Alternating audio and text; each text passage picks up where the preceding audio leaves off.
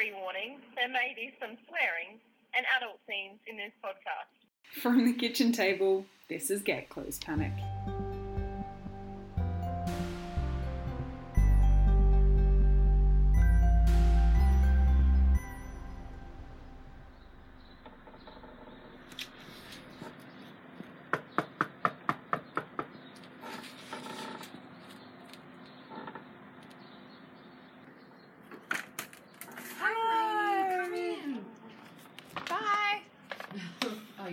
Yes, I did. How you going? Good. Nice to see you. Thanks for having me. Anytime, coming in. I was just like salad dressing. How you going? Alright, had a big day, but that's alright. Were you at ESOP today? No, I did my driving test. My P's now. Congratulations. I know, only 27 years old. No, my sister is 29 and she still doesn't have her license. I think in Adelaide you can get away with not having a driver's license. Yeah. That's so good. Yeah. So you obviously passed. And Yes, I did. Oh, congratulations, flying colours. Oh my god, I was so deeply anxious. Is it? I can't remember doing it. Like, it was so long ago. Be glad that you can't remember it. Nerve-wracking? It's horrible. Yeah. It's a horrible experience. Yeah. But I mean, for someone like me who just gets so tense about that sort of thing, it's the worst combination of experiences. I started making Get Close Panic for a few reasons. I'd realised in my honours year that I really loved meeting and interviewing women. Also, some stuff came up in my personal life and I felt I needed to stop applying for jobs so that I could be a support person in my family. And that left me with my uni job and without a lot of intellectual stimulation. I was also sick of having that "what are you up to at the moment" conversation and not having anything to say that I was proud of. But those are just reasons to do something, not reasons to do this. I did this because I wanted an antidote to the crushing feeling of being a human in the world right now. Something that might counter the weight on my chest as a young person and the fear and rage that's always just beneath the surface as a woman and as an LGBTQ person. And I wanted what I did to act as a remedy for other people too. And in a small way, I think that it does, and I'm proud of that. But I think this week's episode is an example of that instinct and that motivation to do work which is both nourishing for you and for others, with far higher stakes and greater personal demands. Alicia is a social worker who presently works with domestically and sexually violent men who are or have been incarcerated. And I think this is a good time to say that whilst nothing we talk about in the episode is of an explicit nature, we do refer to violence and sexual violence as well as psychological abuse. So if this is something you prefer not to hear, now's probably a good time to stop. Also, if you're listening with kids, it's up to you to decide whether you're comfortable with them hearing references to these themes. If it's not already obvious, the subtext of this podcast goes something along the lines of, let's create a community of women and non-binary people who want to help each other and meet each other and share their skills and learn from one another. We want to create this community or grow the one we're already in because there are serious deficits in the way we're able to move through the working world. It's always after I've turned off the microphone that the people I interview start telling me about these really rough experiences they've had at work, and most of the time they reflect on these experiences as gendered. I think Alicia's work and her observations are a reminder of the stakes when we're working toward equality, and how important all of our efforts are, little and big, to our lives, and really to everyone's lives. As usual, I will be back at the bottom of the podcast for a little bit of housekeeping. I will see you then. So my name is Alicia and I'm a social worker and I work with men who use violence and abuse towards women. Okay, great. So we're going to start, which you might know if you've already listened to other episodes, but we're just going to kind of start at the beginning. Okay. So from whatever point you think is relevant, just talk to me about when you first started being interested in work. So this could be at school, you could be really young, it could have been when you were older, just wherever you think is the right starting point. Yeah. And we'll go from there. I think my initial interest in work was purely functional and for money. Yeah. So my first job was when I was 14 at KFC, and I was a vegetarian. But they loved me so much that they let me get away with not doing shifts on putting the burgers together, so I didn't have to touch the meat. But I did end up quitting for ethical reasons after a year of making money. Yeah, okay. A whole year? A whole year. I stuck with it. And then I've pretty much had a job ever since. Yeah, right. So I've been working since I was 14. Mm-hmm. There's only been brackets where I haven't worked, where I've been travelling, but I've had jobs leading up to that to save to go away. Yeah. But I think in terms of career, like if I was going to separate between work and career, I think I kind of started to become interested in what a career could look like for me when I was probably about 22, 23. Okay.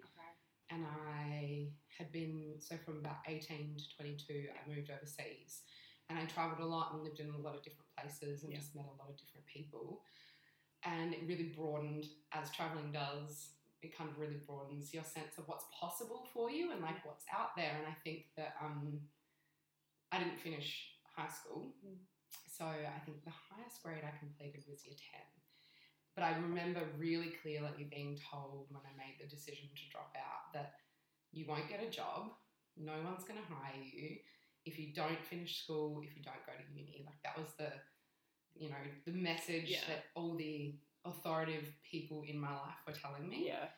And I think even then I was a little bit anti-authority, and I remember kind of thinking in my head, no, I'll do what I want to do when I want to do it. Yeah. And so, I went travelling and kind of met all these different people, and it really kind of opened up what was an option for me. Mm-hmm. And I got back when I was, about 22, I think it was. I'm a bit fuzzy with time and whatnot. It's okay.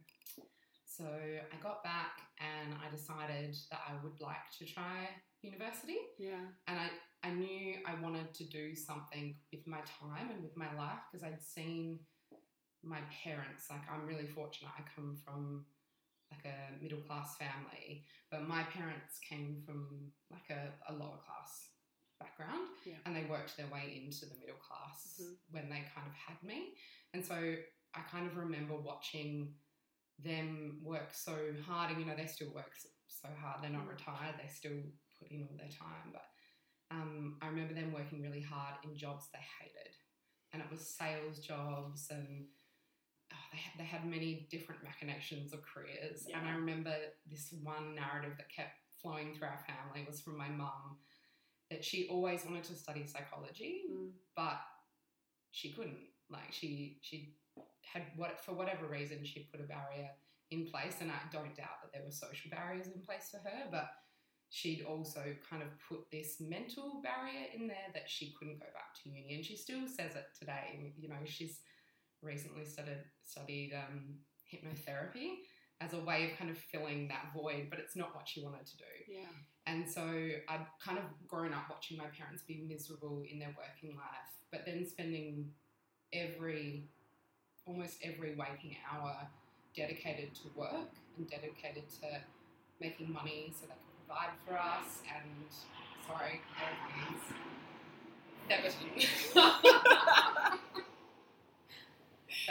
maybe if I close the door, then we won't hear it so much. I always forget about that because you get so used to it. Yeah, absolutely. I've been living here for many years. So I guess like just watching them kind of put in all this time and this energy, I guess it rubbed off on me in some way, where I realised you can't get out of it. You're going to spend a lot of your life working, and I want to do something that I like, at least, if not love, that's enjoyable, that challenges me, that keeps me interested, and like later in my life, realising that I wanted it to be something that had some sort of impact in an area that I was passionate about. So that's kind of, where I kind of decided I'm going to go to uni and I'm going to start exploring kind of what's out there. Yeah. And I start the STAT test. I think it was called the STAT test, like the adult entry test. Yeah. And I applied for a Bachelor of Arts, thinking that would be a really good degree to just explore what is out in the world. And through my Bachelor of Arts, started to become really interested in criminology. And I was also at the same time doing Aboriginal studies through the Flinders University program out there. And I think just naturally through some of my learning in that, I was exposed to things that I hadn't been exposed to in my life. You know, like I'm from quite a privileged background. I'm white, I'm middle class. I haven't faced very many barriers in terms of moving through the world. And yeah, I think so through studying criminology, it was mainly, I think, through studying criminology that I really started to connect with certain kind of mentors, I guess, like academic mentors. And broadening out my notion or my understanding of what's possible when it comes to rehabilitation of incarcerated people. And when I finished my Bachelor of Arts, I knew I wanted to go into a Masters of Social Work. I knew that's kind of where I wanted to go. Does that answer? Absolutely. Before we get that far ahead, I mean, as much as I think it's really important to acknowledge kind of the leg ups that you've had, the privileges that you've had, there are things like, for instance, if you had only kind of gotten up to year 10 in terms of what you've completed, how was that for you in terms of your abilities and what you were comfortable with moving into university? How was that experience? Because that's got to, I mean, you've got to feel like you're a little behind the rest of the clan, particularly if, you know, you left at whatever, 16, 17, and then you've been travelling, you've been having a really radically different experience to all of you, what would be your peers at uni. Definitely. I think, like one of my reasons for going into uni was that I had been meeting, like I lived in London for a while, like every good Australian does, you know, amongst other places. But when I worked in London, I think that's where I was kind of really exposed to narratives of different communities that I had just never, ever even thought about. And I had a lot of friends who were Israeli who had moved to London to get away from having to serve their mandatory army time. And to me, that was just like mind blowing. And that's when I really remember starting to think like, what's going on in the world?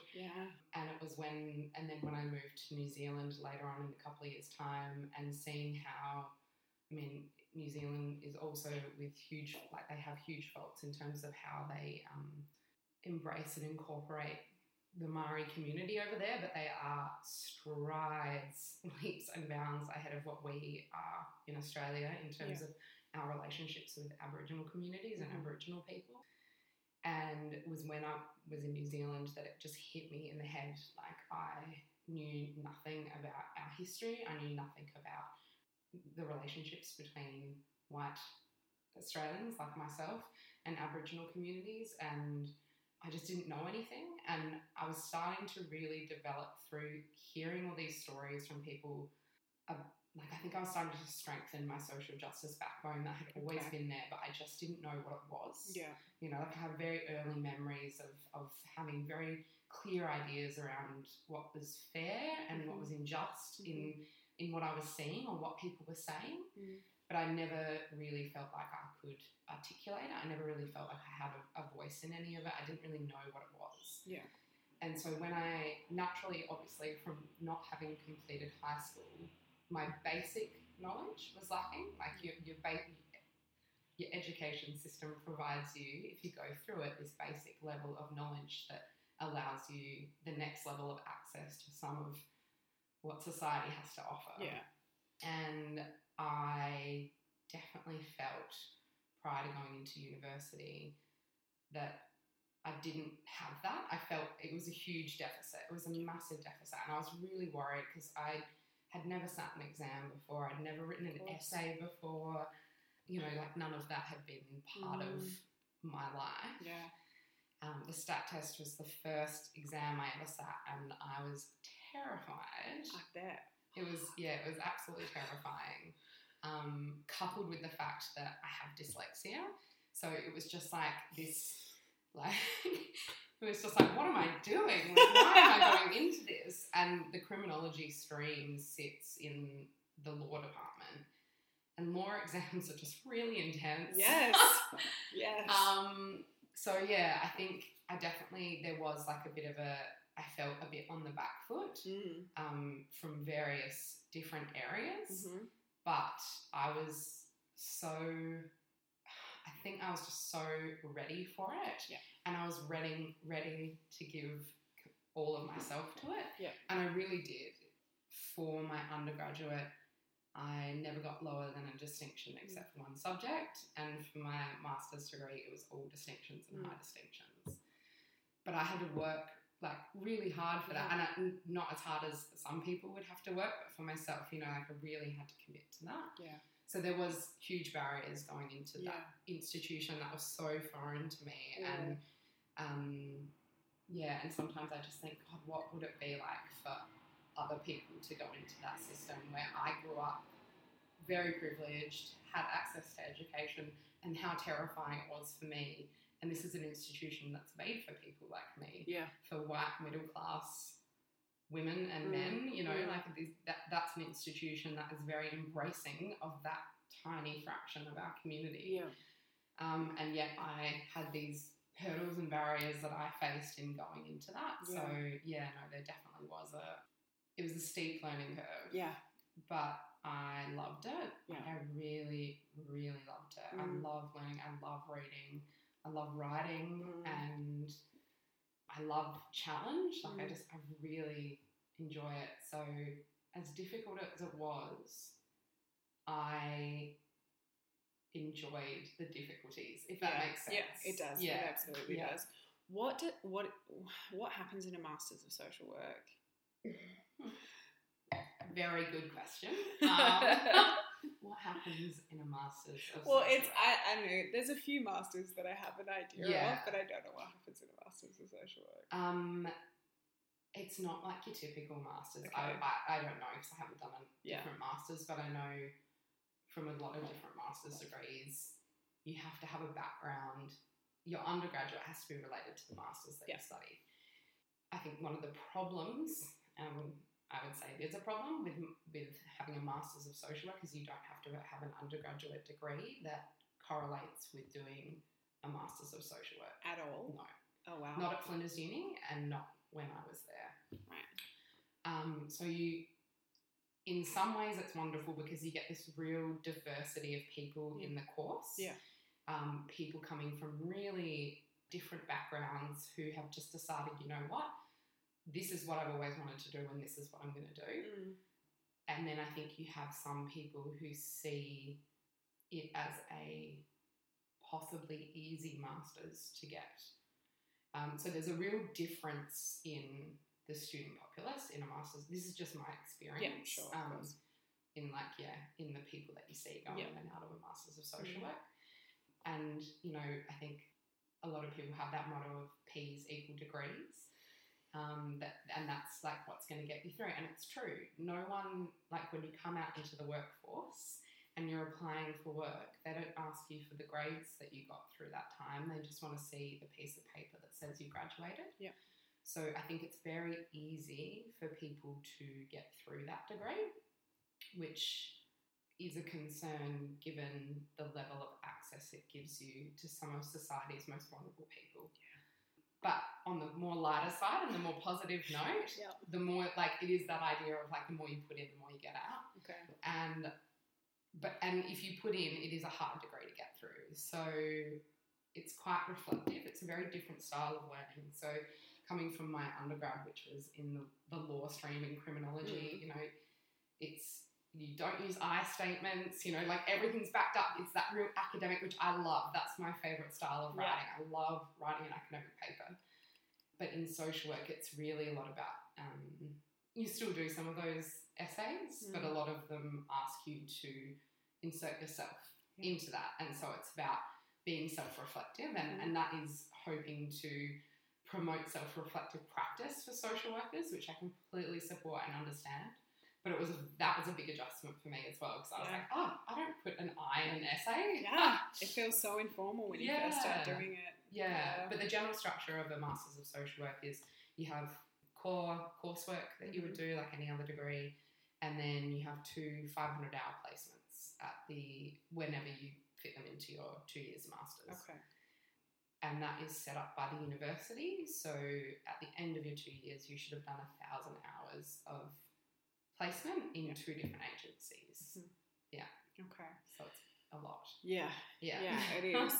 And at the end of it, you felt like you had definitely done the right thing. You're in kind of the field that you wanted to be in. Yeah, I think I felt that I had done the right thing in terms of what I needed to do to get access to the field that I wanted to be in. Okay. For me, I did not feel that the degree itself set you up with the skills that you needed to enter that workforce. Did you feel underskilled when you went in, or did you feel that way upon reflection when you started working in the field? I felt underskilled when I went in. Right, okay. That's terrifying. And yeah, especially, I started in quite a hard environment. So I did my 2 500-hour placements at 2 different agencies, and one of them was in the Philippines. So my final placement, I did a 4-month working placement in the Philippines, which had multiple challenges as well. But I was really lucky because I was flanked by some amazing women. It was just all women that went over, 5 of us. And the connections made with those women were just so valuable, and I did learn so much from them. So yeah, you do these placements, but then when I came out of my degree and was looking for work in the workforce, and I think I imagine that everyone does this when they come out of their degree. You kind of just expect that there's just going to be this job there for you, you know. Yeah. I've got my degree now, I'm ready, someone hire me. Yeah, I know about that. And yeah, like you just think, I've got it. Everyone's told me that this is what I needed to do to get that piece of paper, to get the job that I wanted. And I think when I look around, I see a lot of people, either in my social life or in my professional life, who come out of their degree and they have an idea, like an ideal about the work that they want to do. Like this is the job I want, this is what I want to do. And they very quickly realise that that's not accessible to them yet, and that you've got to start a lot lower and then work your way up. Yeah. And I think that's quite foreign for a lot of people, that concept that maybe actually it's not foreign for a lot of people, but it's foreign for a lot of people in my life, coming from privileged backgrounds, you know. And so if you come from a privileged background, you have a stronger sense of entitlement and an expectation that doors open up for you.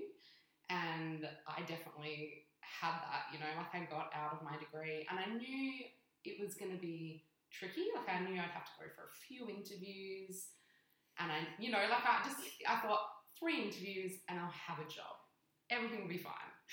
Yeah. And it just was not like that whatsoever. And all the jobs, and I didn't understand either that the jobs that I was applying for, like the classification levels that come up with jobs, no one explained that to me. No I'm one going does. for jobs that are like, you need 10 years experience based on that classification, but I'm just like, as a recent graduate, I have these skills, please hire me. Yes. So I very quickly got in touch with somebody who I now is one of my colleagues, who his research in my criminology degree and my master's degree really informed a lot of my development of knowledge around working with men who are domestically violent and sexually violent towards women, and what's possible in terms of ensuring safety for women and children through working with men and holding them to account. He's an incredible guy, and I was fortunate enough when I was a volunteer supporting women who were leaving their partners to have him as a bit of an informal supervisor. and had such an academic crush on him, and it was really just like one of those terrifying moments where you're like, oh, I have to try and have a conversation with you and I don't know what I'm going to say. Yeah. And I want to be impressive, but nothing's coming out of my mouth. And I'm just looking at you with love eyes. But anyway, so I'd had this like kind of informal connection with him through that, and I got out of my degree and was struggling to find work. Yeah. Little did I know I was applying for the wrong jobs, and I called him and I said, you know, like, what do you recommend? Because he was doing the work that I wanted to do. So how do I get in there? Like, I don't know how to get in there. And he said, you've got to start low. Like, this is the entry point. Yeah. So we work for the same system. And he said, this is the entry point, and then you work your way up. Mm-hmm. And I was like, got it. Okay. So then I applied for one of the positions that he recommended, and I got it. And I was really fortunate because it was an office that was managed and supervised by women who were really supportive of me. It was out in Elizabeth, and it was working with people who have incarceration histories and who were in and out of prison and who were serving community orders. And it was just plunged straight into the deep end. Yeah. You know, like, here's your epic caseload of, at one point, up to 50 active clients a week. Go. And it was just terrifying. Like, it was absolutely terrifying. I just didn't know what I was doing. I didn't know if I was doing right. And I think for me, I'm so acutely aware of how much damage the social work profession has done and can do. And not just social work, like all helping professions, psychology, psychiatry, youth workers, everyone. Very unaware of the power that's imbued in that role. And I just was terrified that I was doing wrong, you know, by people. Yeah. At the same time, I was hearing like these really horrific stories and narratives over and over again. And because of how busy I was, there was just no time to stop. And I also had a goal in mind around like where I wanted to be. Yeah. So I was kind of trying to give all of myself to my work, and I wasn't really giving any of myself to like my life outside of my work. Yeah. And so it just got really muddled really quickly. What did your working week look like? What kind of at that point? What's the structure of your day like when you're doing something like that? So at that point we were still living here. Yeah. In Theverton, and I was working out at Elizabeth. Yeah. So it's about a 45-minute drive. Yeah. So I was getting up quite early and trying to go to the gym on the way. That was like my one thing where I was like, I just need something for myself, but that fell away very quickly. Yes. So I would leave here and I had to be at the office by 8. So I was getting up about 6. Like, I'm one of those people, I like my morning routines. Yeah. I really like taking a packed lunch to work. I'm not a buy lunch person. So I'll make breakfast and then I'll make something for lunch if there's no leftovers. So like it was, you know, I was getting up, trying to fit everything in, and then I would be leaving at like 5:30, 5:45. Yeah. And getting back here. And then doing it all again the next day. And at that point as well, I was on contracts, like very short-term contracts. Yeah. And I had a sense of security in the fact that I knew I was valued there, and I knew that they were going to keep renewing. And they were very vocal about that.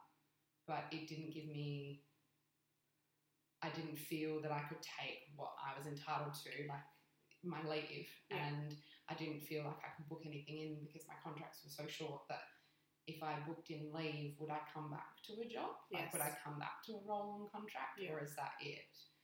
So I really just hit the ground running, and then I just kept running.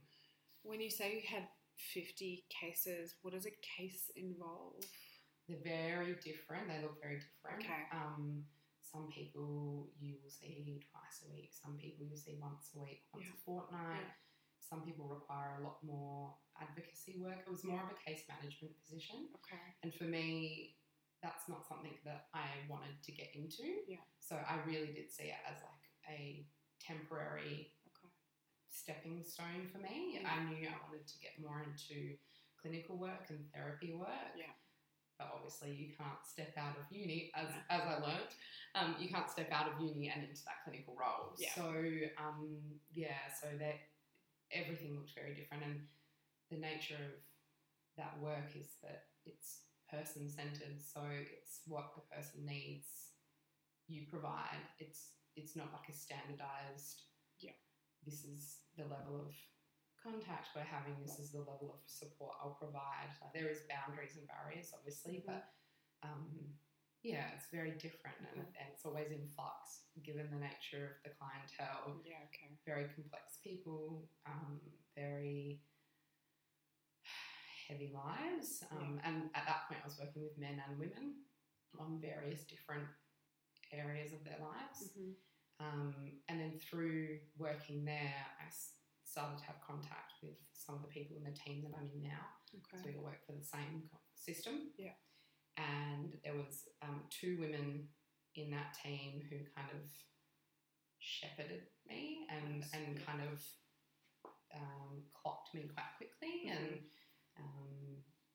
started to support me around, like, if this is what you want to do, like, this is what we can do to support you to get you into this. And quite quickly So I was only in that role for about 5 months, I think it was, and then I moved into the team that I'm in now, which was huge because for this team, the classification level that it's at, you need to have at least 5 odd years of experience, and I came in after 5 months out of my degree as the youngest person in the team by a mile at that point. And with obviously the least experience. You know, I didn't even have a year under my belt, no clinical experience whatsoever, and kind of rocked up and was like, hi, I'm here, like trying to assimilate to this like very professional, highly skilled team of people.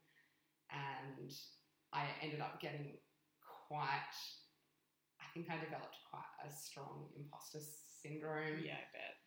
Thing, and that was where my anxiety lied, not with the work itself, but it was like, I shouldn't be here, I can't do this job, everyone knows I can't do this job. And very quickly going into that team where I was the youngest and least experienced, I started getting a lot of opportunities thrown my way that would usually go to other people in the team that have been there for decades or have years of experience under their belt or are seen as or see themselves as experts in that area. And it became apparent that I was coming into that space and that it created tension. Why do you think you were having those opportunities thrown at you? As opposed to those people that you would usually assume would have them? I'm probably going to sound like I have a massive ego, and this is on the back of saying I had imposter syndrome. But I think in reflection now and where I am now, I'm good at my job. Yeah. And I like saying that now. You know, I wouldn't have been able to say that a few years ago. I'm really good. I love what I do. I'm incredibly committed to it and very passionate about it. And I love a challenge, like I said before. I love challenging myself and I love learning from being challenged. Yeah. I love learning and I work hard. Like, I work so hard. And I worked hard to get where I am and I work hard in my role. And I think that commitment shows. Yeah. Okay. Having said that, I think that I worked too hard. Yeah. And I think that is compounded by being a woman in the workforce and feeling like you need to show them that, like, to prove something, you know, like that there's this burden on women. And, you know, speaking to a lot of women my age who are now 4 or 5 years into the workforce, so many women have experienced this where they feel this burden to prove that they should be there. Yeah. And to take up that space and to be deserving of that space. And I think I worked myself to the bone at like various points to say, this is my place. I deserve to be here. And I'm willing to do what it takes to be here. Yeah. And I do think there was a gendered aspect, because when I came into that space, the person that would have usually been getting those experiences and was taking up that space was a man. Yeah. And he was a lot older than me. Mm. And then all of a sudden I came in and the focus shifted. And yeah, it created a lot of tension. But at the same time, I did have that underlying, he's right. Yeah. I shouldn't be here. Yeah. I'm not the person for this job. And I think it's also compounded once again by the fact that the men that I work with are very skilled at undermining women, and they're very skilled at manipulating women. This is not my colleagues. These are men, domestically violent men, sexually abusive men. And, now I'm in a position, I mean, it happens all the time, but now I'm in a much stronger position in terms of owning my space there. But when I began, I didn't feel comfortable to own my space in my workplace. And then I think it was difficult because that was picked up by those men, that I was new to this space, that I was a young woman, and like, right, let's go with that. So I was kind of combating both at that stage. Yeah. Yeah. Does that answer? Yeah, Sorry. yeah, no, it absolutely does. I'm just kind of trying to think about what direction's best to go in. When you moved into this team that you're in, how did your work change? Hugely. So I went from the case management position, which is more around, case management is more around, like, it's a very valued role, and case managers are generally, I feel like in my short time being out in the field, really undervalued. Like, they're quite often the first line of contact. They deal a lot with crisis, so immediate crisis. But in dealing with immediate crisis, it's often through referral to specialists and referral to specialised services. Okay. And the work that I wanted to do was the specialised work, not the referral work. Yeah. But they work really hard. So I went kind of from that role into a clinical therapeutic role, which is around counselling, ongoing counselling, group therapy programs in custodial settings, but also in the community, and individual therapeutic engagement, so individual counselling alongside group therapy programs. And the shift in the group of people that were your clients was to only men then? It was until very recently. Okay.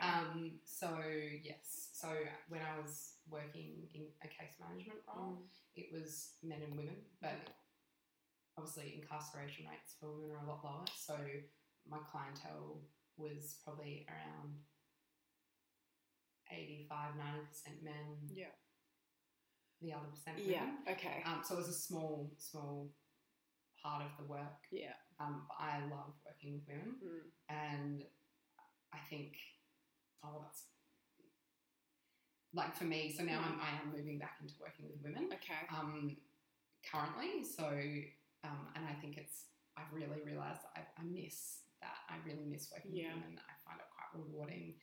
Anyway, so I kind of went from that into working with just men, and just men who are violent and abusive towards their partners and their children.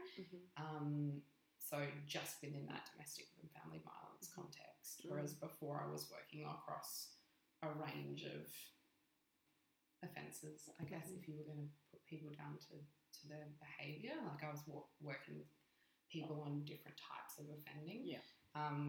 But I knew I wanted to go in and work with men who are domestically violent and abusive.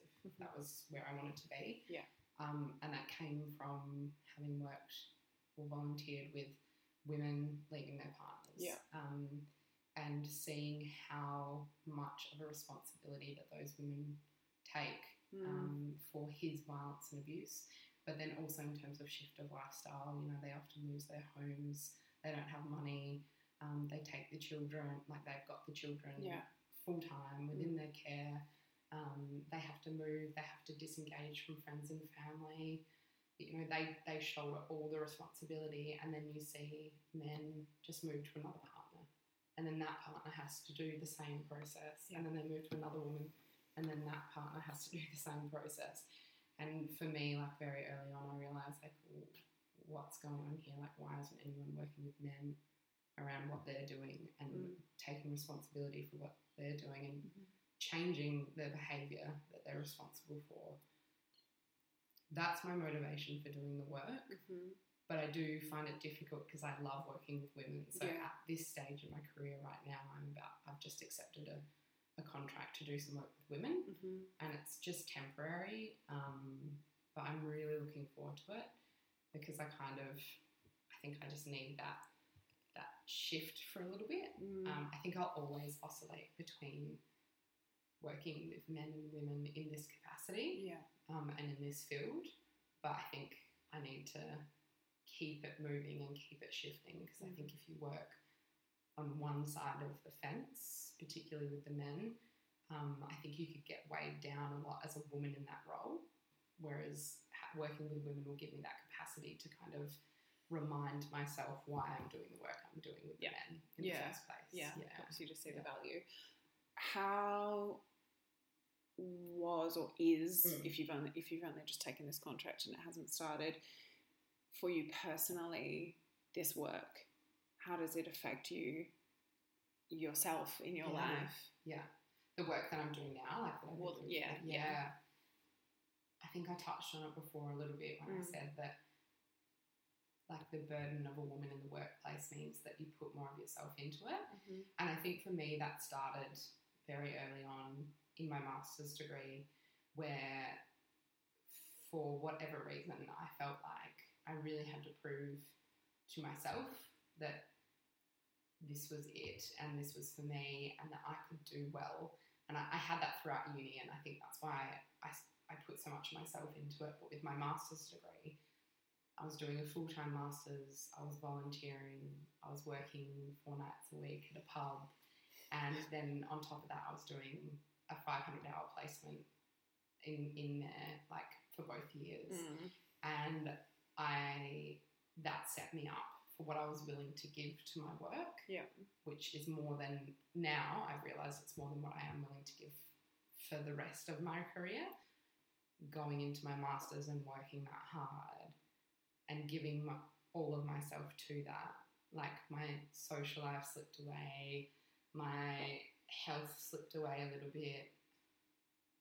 Like things that I valued and the things that make me who I am outside of my career and outside of that interest just fell away very, very slowly, and I didn't realise it, but I kept saying to myself, I didn't realise the extent of it, but I knew what I was doing, like I knew where all my focus was going, and I remember saying like, you just got to get through it, and then like you can get your health back, you know, you can start going to the gym again, you can see your friends, you'll have money, like everything will be fine, like just get through these 2 years and then you'll just build everything back up. But then I went into the job that I went into and it just continued. I had set myself up as willing to give all of myself to that, and so it just continued.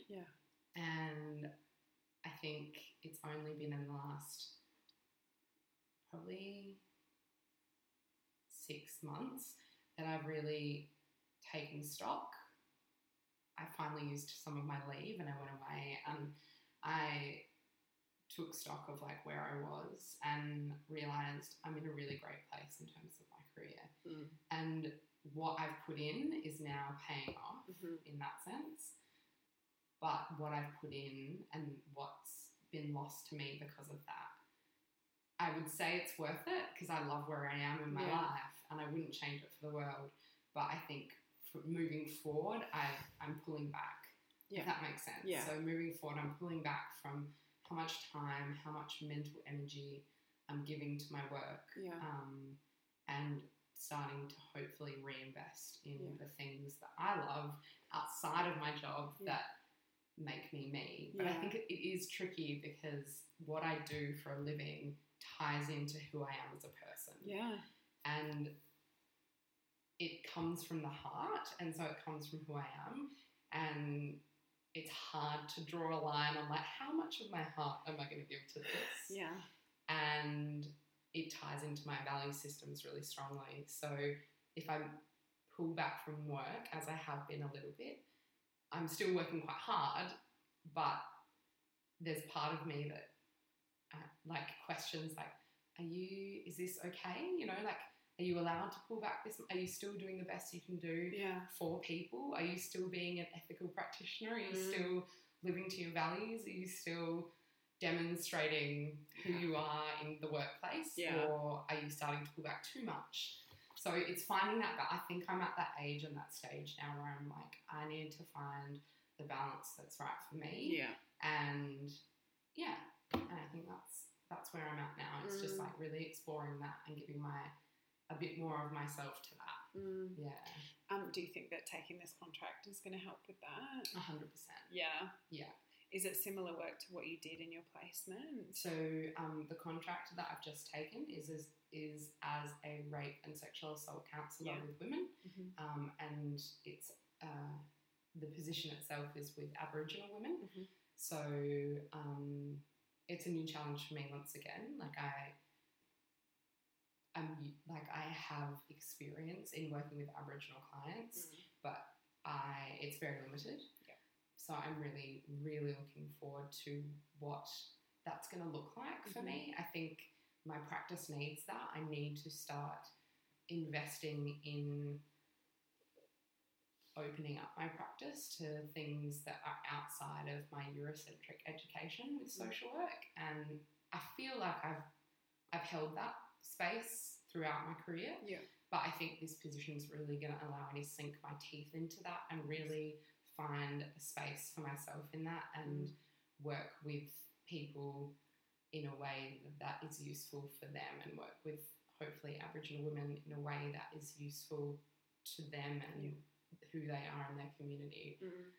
I'm shitting myself because I can imagine. Social work, the profession of social work, has such a horrific legacy in terms of the part that it played in the stolen generations and its general relationship with Aboriginal communities.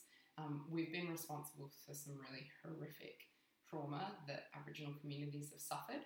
So the title of social work comes with that legacy. And obviously, on top of that, I'm a white woman. So for me, at the moment, I'm just really trying to come to terms with what my privilege looks like in that therapeutic relationship and hopefully not reconstructing oppressive support practices, which support with air quotes. You know, I think a lot of damage has been done in the name of good. Once again, good with air quotes. Yeah, gotcha. So yeah, I'm excited, and I think it is going to give me that space. And I think working with women is going to kind of hopefully recharge my batteries a little bit. Because I do think that the work with men is absolutely integral, and that they need to be held responsible and they need to be offered the chance to make the changes that they need to make to be a safe partner. Yeah. And a safe father or parent. So yeah, it's a bit tricky, but yeah, I feel like I'm in a good place with that at the moment. And I'm going to be part-time working with women, so I'll be 3 days a week at that job and then 2 days a week in my current role. Okay, so, good balance. Yeah, it's going to balance it well. Yeah. Okay, we're kind of wrapping up, but is there anything that I haven't asked you that feels really pertinent in your story? I don't think so. Like, I think that it's hard to, and I'm not sure if other professions, and so I'm really interested to listen to some of the other interviews that you do. I feel for me, my profession ties so much into who I am as a person and my journey. I hate that I just said journey, but I said it. I started it. It's let's my go fault. there.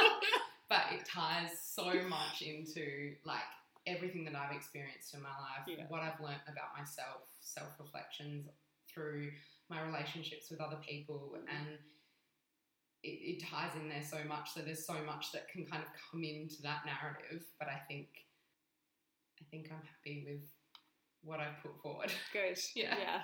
Okay, good. Well done. Perfect. You did Wanna it. have a glass of wine? Yeah, always.